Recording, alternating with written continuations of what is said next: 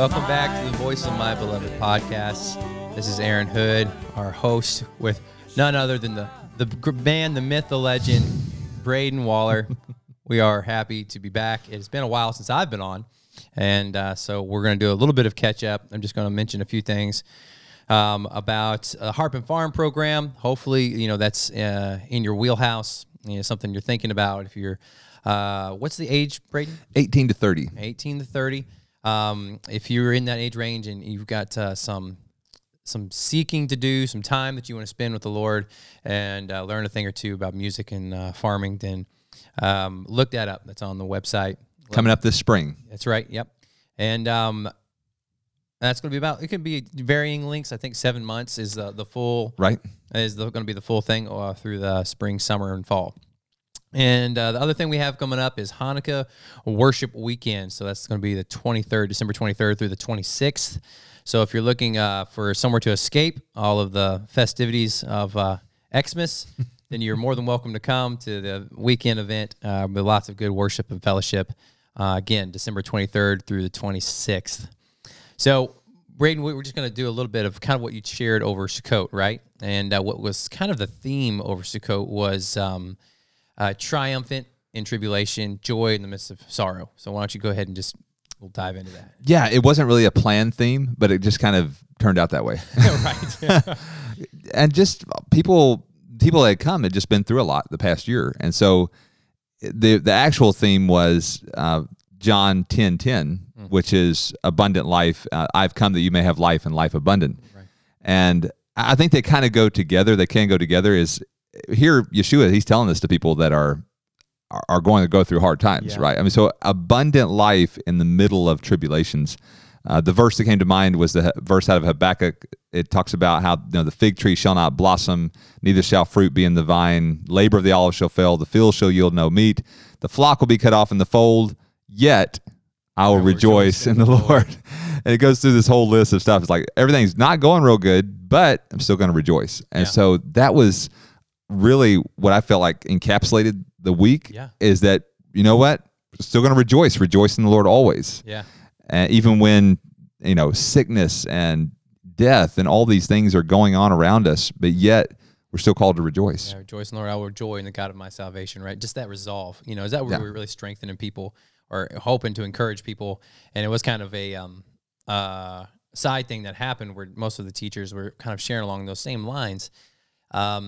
And myself, I shared a little bit about contractions and birth pangs. My wife just had our fifth little baby, a baby girl. And so I was out for most of Sukkot just tending to my family. But that theme, that idea of the contractions, that bring about the joyful result of a child. Mm-hmm. And how glorious, there's that verse that says, when the child is delivered, you don't remember the sorrow. Right. That brought that child forth. And I believe Yeshua even said it's going to be like that. It's going to be like birth pangs. Right. And the coming of Messiah will be like that. So just setting ourselves with that resolve, having a clear picture of what is the end result. What are we looking for? What are we looking to? We're looking to our bridegroom who is going to bring the fulfillment of every good thing to us at the end of days, and that's a sure thing. That's not whether we lived actually on this earth to see him or we pass away before, but our inheritance is the same. And so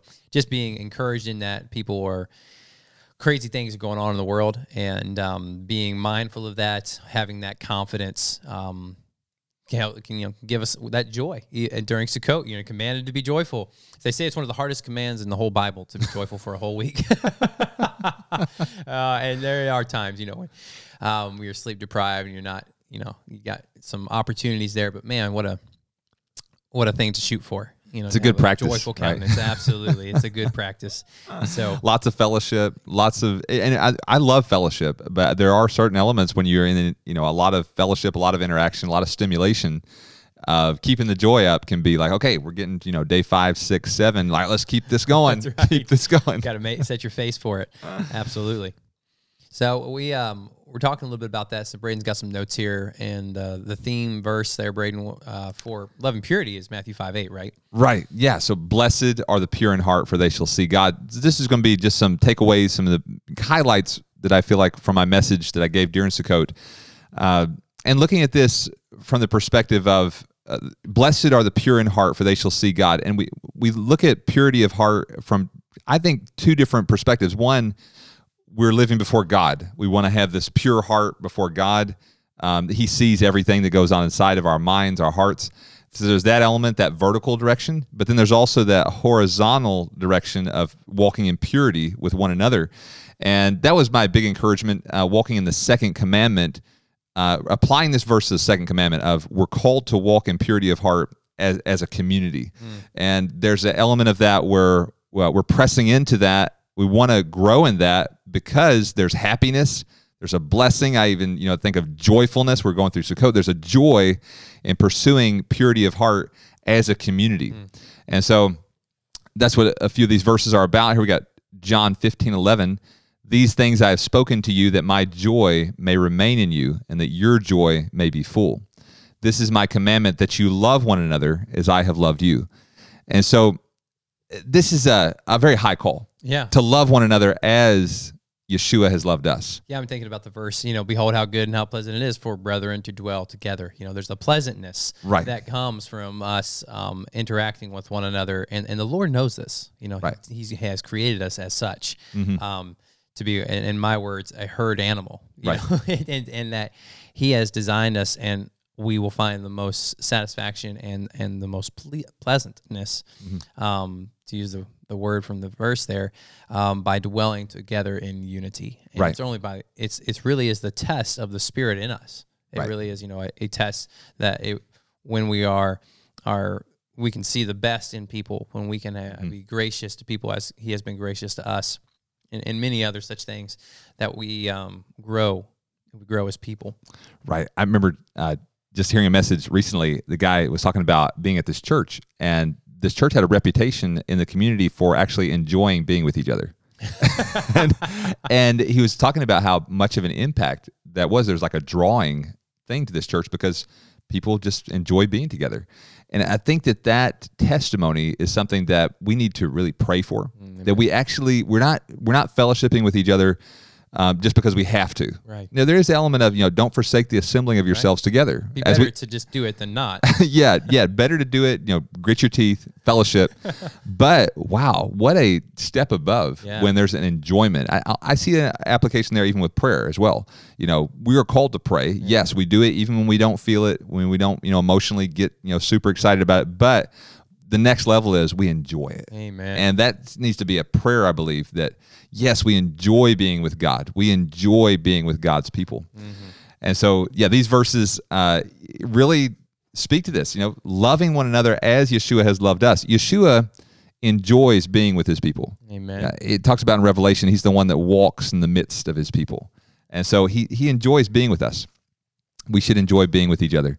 1 John 4:20 says, if someone says, I love God, and hates his brother, he is a liar. For he who does not love his brother whom he has seen, how can he love God whom he has not seen? And this commandment we have from him, that he who loves God must love his brother also. So basically the litmus test. Do you actually love God? Well, how's your relationship with your brother? Yeah. You can't really, he says you're a liar if you say you love God and hate your brother. Right. It's a very difficult test. Yeah. And it is true, as Braden's saying, that we're called to do many things, and we do believe, even to love God, love the Lord God with all your heart, mind, soul, and strength, right? And yet we would be better off to serve him in fear than to not serve him at all, or to not love him. There's these two levels. And what Braden is saying is so true. My family, growing up, there was, if you weren't happy, you didn't necessarily have to look like it. But there is because you don't want to be a hypocrite. People are very, and it's true. You don't want to be a hypocrite. But I in my older age, as I'm getting older, it's better to put on a smile and get your heart in line with that smile than it is to let your face just represent the bitterness or the frustrations of fake your it till you make it. Is that what they call it? Fake it until you make it. And so we want to, continue, to encourage each other, us and you, in this ability to move forward, move beyond our emotions. That's the pivotal point of this in tribulations having joy. It's got to be based upon a perception that is greater than, and a belief that there's something happening greater than the reality that you're seeing. Like there is a greater reality even, and that what we're seeing here is actually repercussions of what's happening in the spiritual realm, which is the true reality, the reality of eternity and forever. Right. And by having our eyes focus on the coming King, that causes the joy in our heart, even when the situations are awful or dire, even as we have examples from Christians, Richard Warrenbrand and Hudson Taylor and many men who went through, and women who went through intense persecution and just inconveniences. I mean, sometimes I feel like my love is so short just based upon the inconveniences of how my attitude is changed by something that's inconvenient to me. Mm-hmm. It might be the greatest downfall of all of America, our conveniences. Check yourself and wonder, like, hey, if I get up and I don't have my cup of coffee, does that dictate how I feel? I don't have, an air-conditioned spot to sit or a warm place to read. Am I still going to be in the scripture? Am I still going to pray? And these conveniences, I know it's hard to believe that air conditioning is a convenience, but it is. And how we can look past these things. And I think it would be better to do it now. Right. Because it is growing in difficulty, and we don't want to be offended at God because He has stripped away our conveniences. Yeah. Yeah. We gotta be pushing towards the Father, seeing what truly is to be the coming King. He is coming. He's not tarrying forever, and that by doing that, we'll have joy in the season. We won't be offended in the moment because we have an eternal perspective on life. And Sukkot is just such a perfect time of, could you celebrate Sukkot in a jail cell? Yes, you could. That's where Braden and I, we're encouraging one another here to get to that place where, as Paul was in prison singing hymns to God, right, and making a sound with the chains because his joy was not dependent upon his circumstances. Right. We want that for y'all. We want you to be in that place in the Spirit, to be able to have that aware of circumstances, yes, but completely unfazed in your gladness of heart. Serve Him with gladness of heart no matter what your circumstances are. Yeah, amen.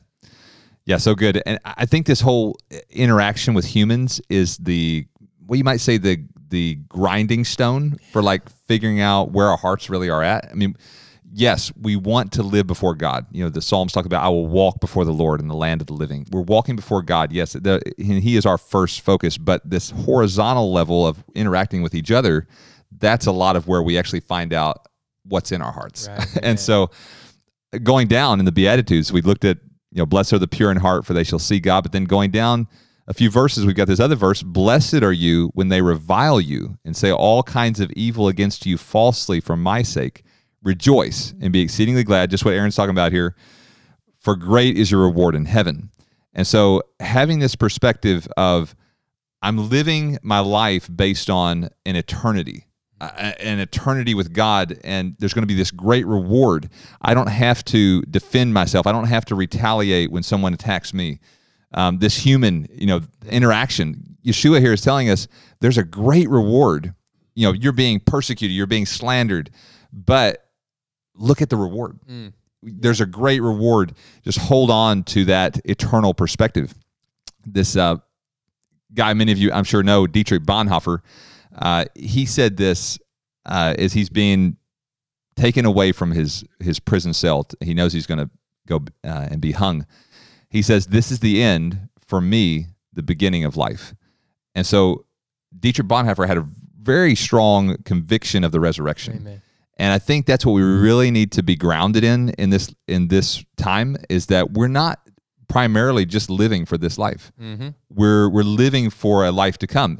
Dietrich Bonhoeffer, he's like, I'm about to die, but for me, this is the beginning of life. Amen. I'm actually going to enter into the fullness of life in this moment. What it means to really live.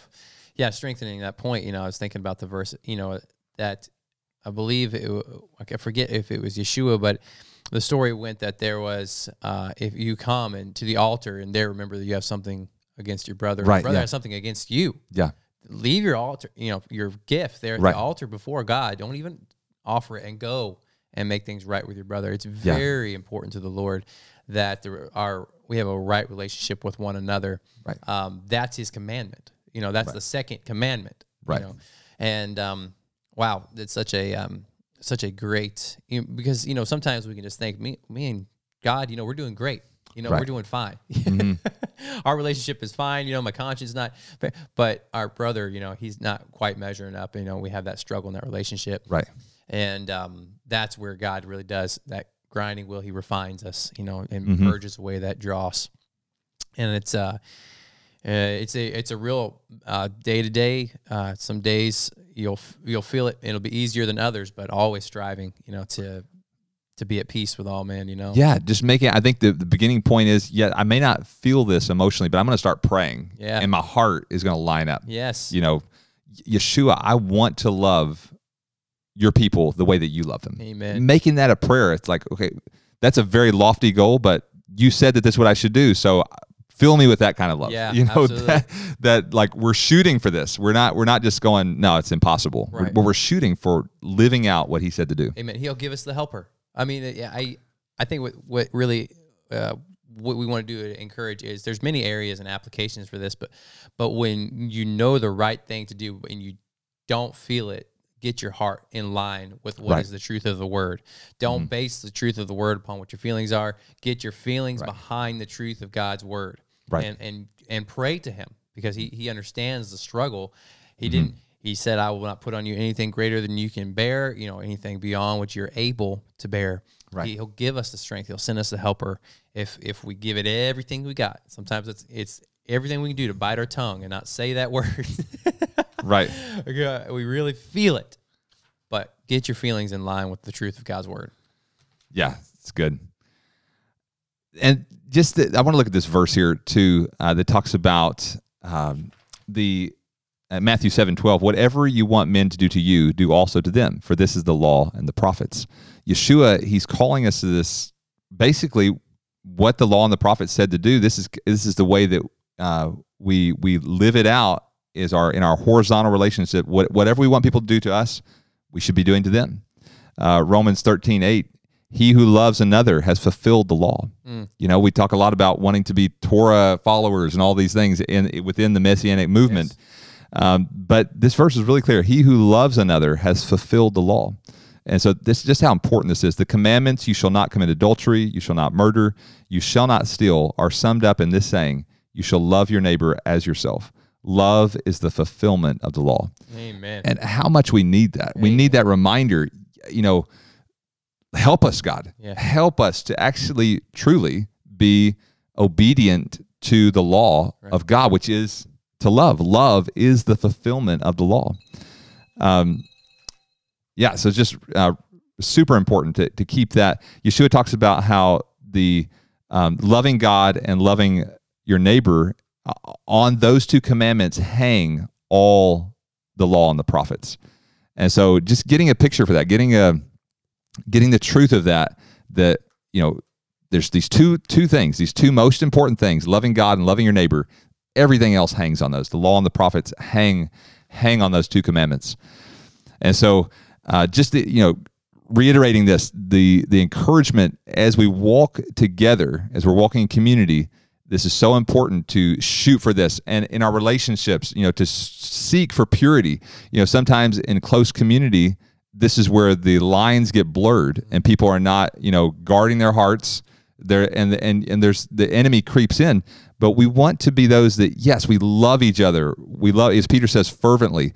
But then we understand the importance of walking in purity with one another. Yeah. There's such a need for a balance, or to really stay true to the Word in both of these things. Yes, loving, but then walking in purity.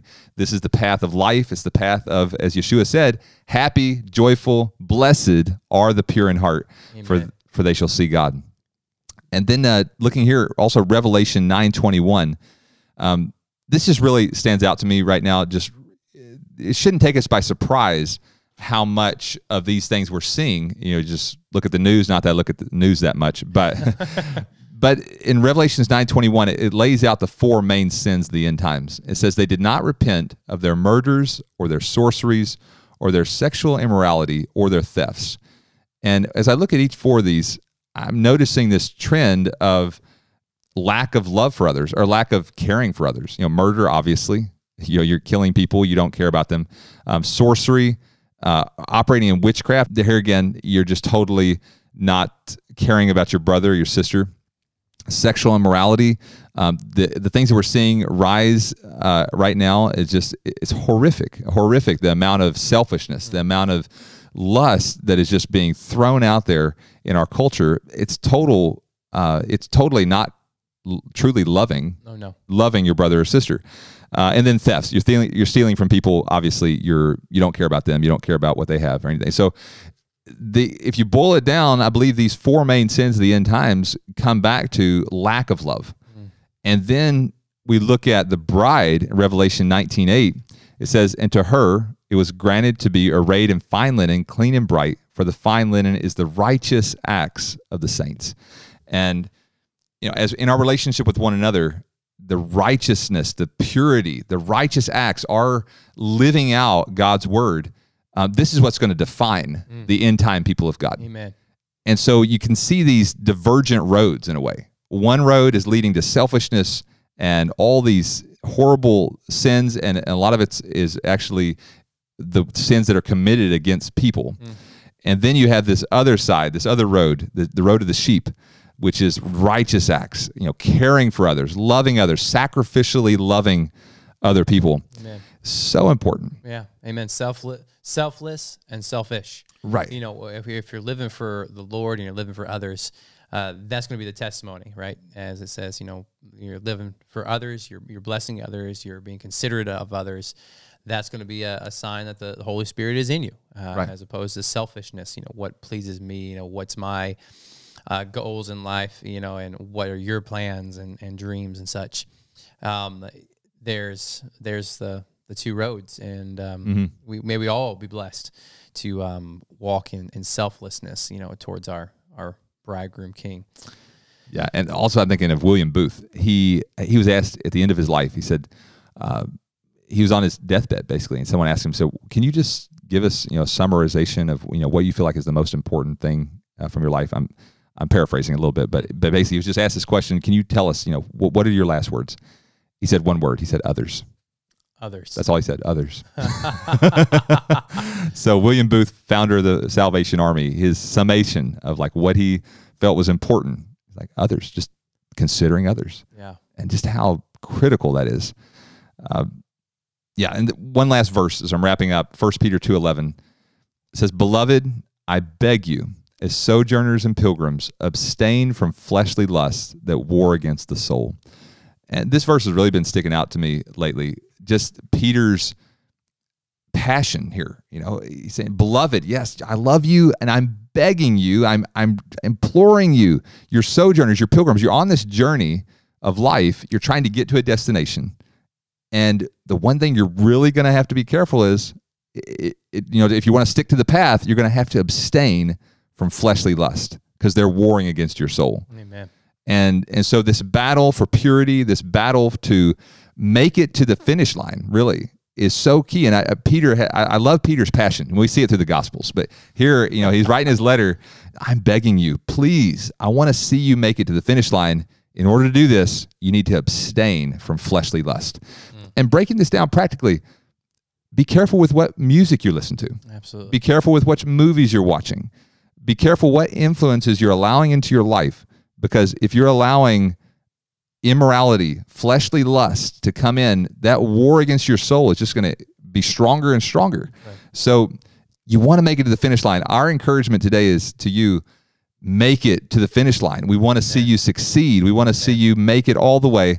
And you're going to need to abstain from fleshly lust in order to do that. So, amen. Yeah. I beg of you. Braden and I were both beggars. Right. We beg you. Abstain from fleshly lusts, which war against the soul. And we just want to leave you with that one word from William Booth, others. This is the Voice of the Beloved podcast, where we believe that hearing and following The voice of the bridegroom king leads to the most abundant and joy-filled life. You and I want to love.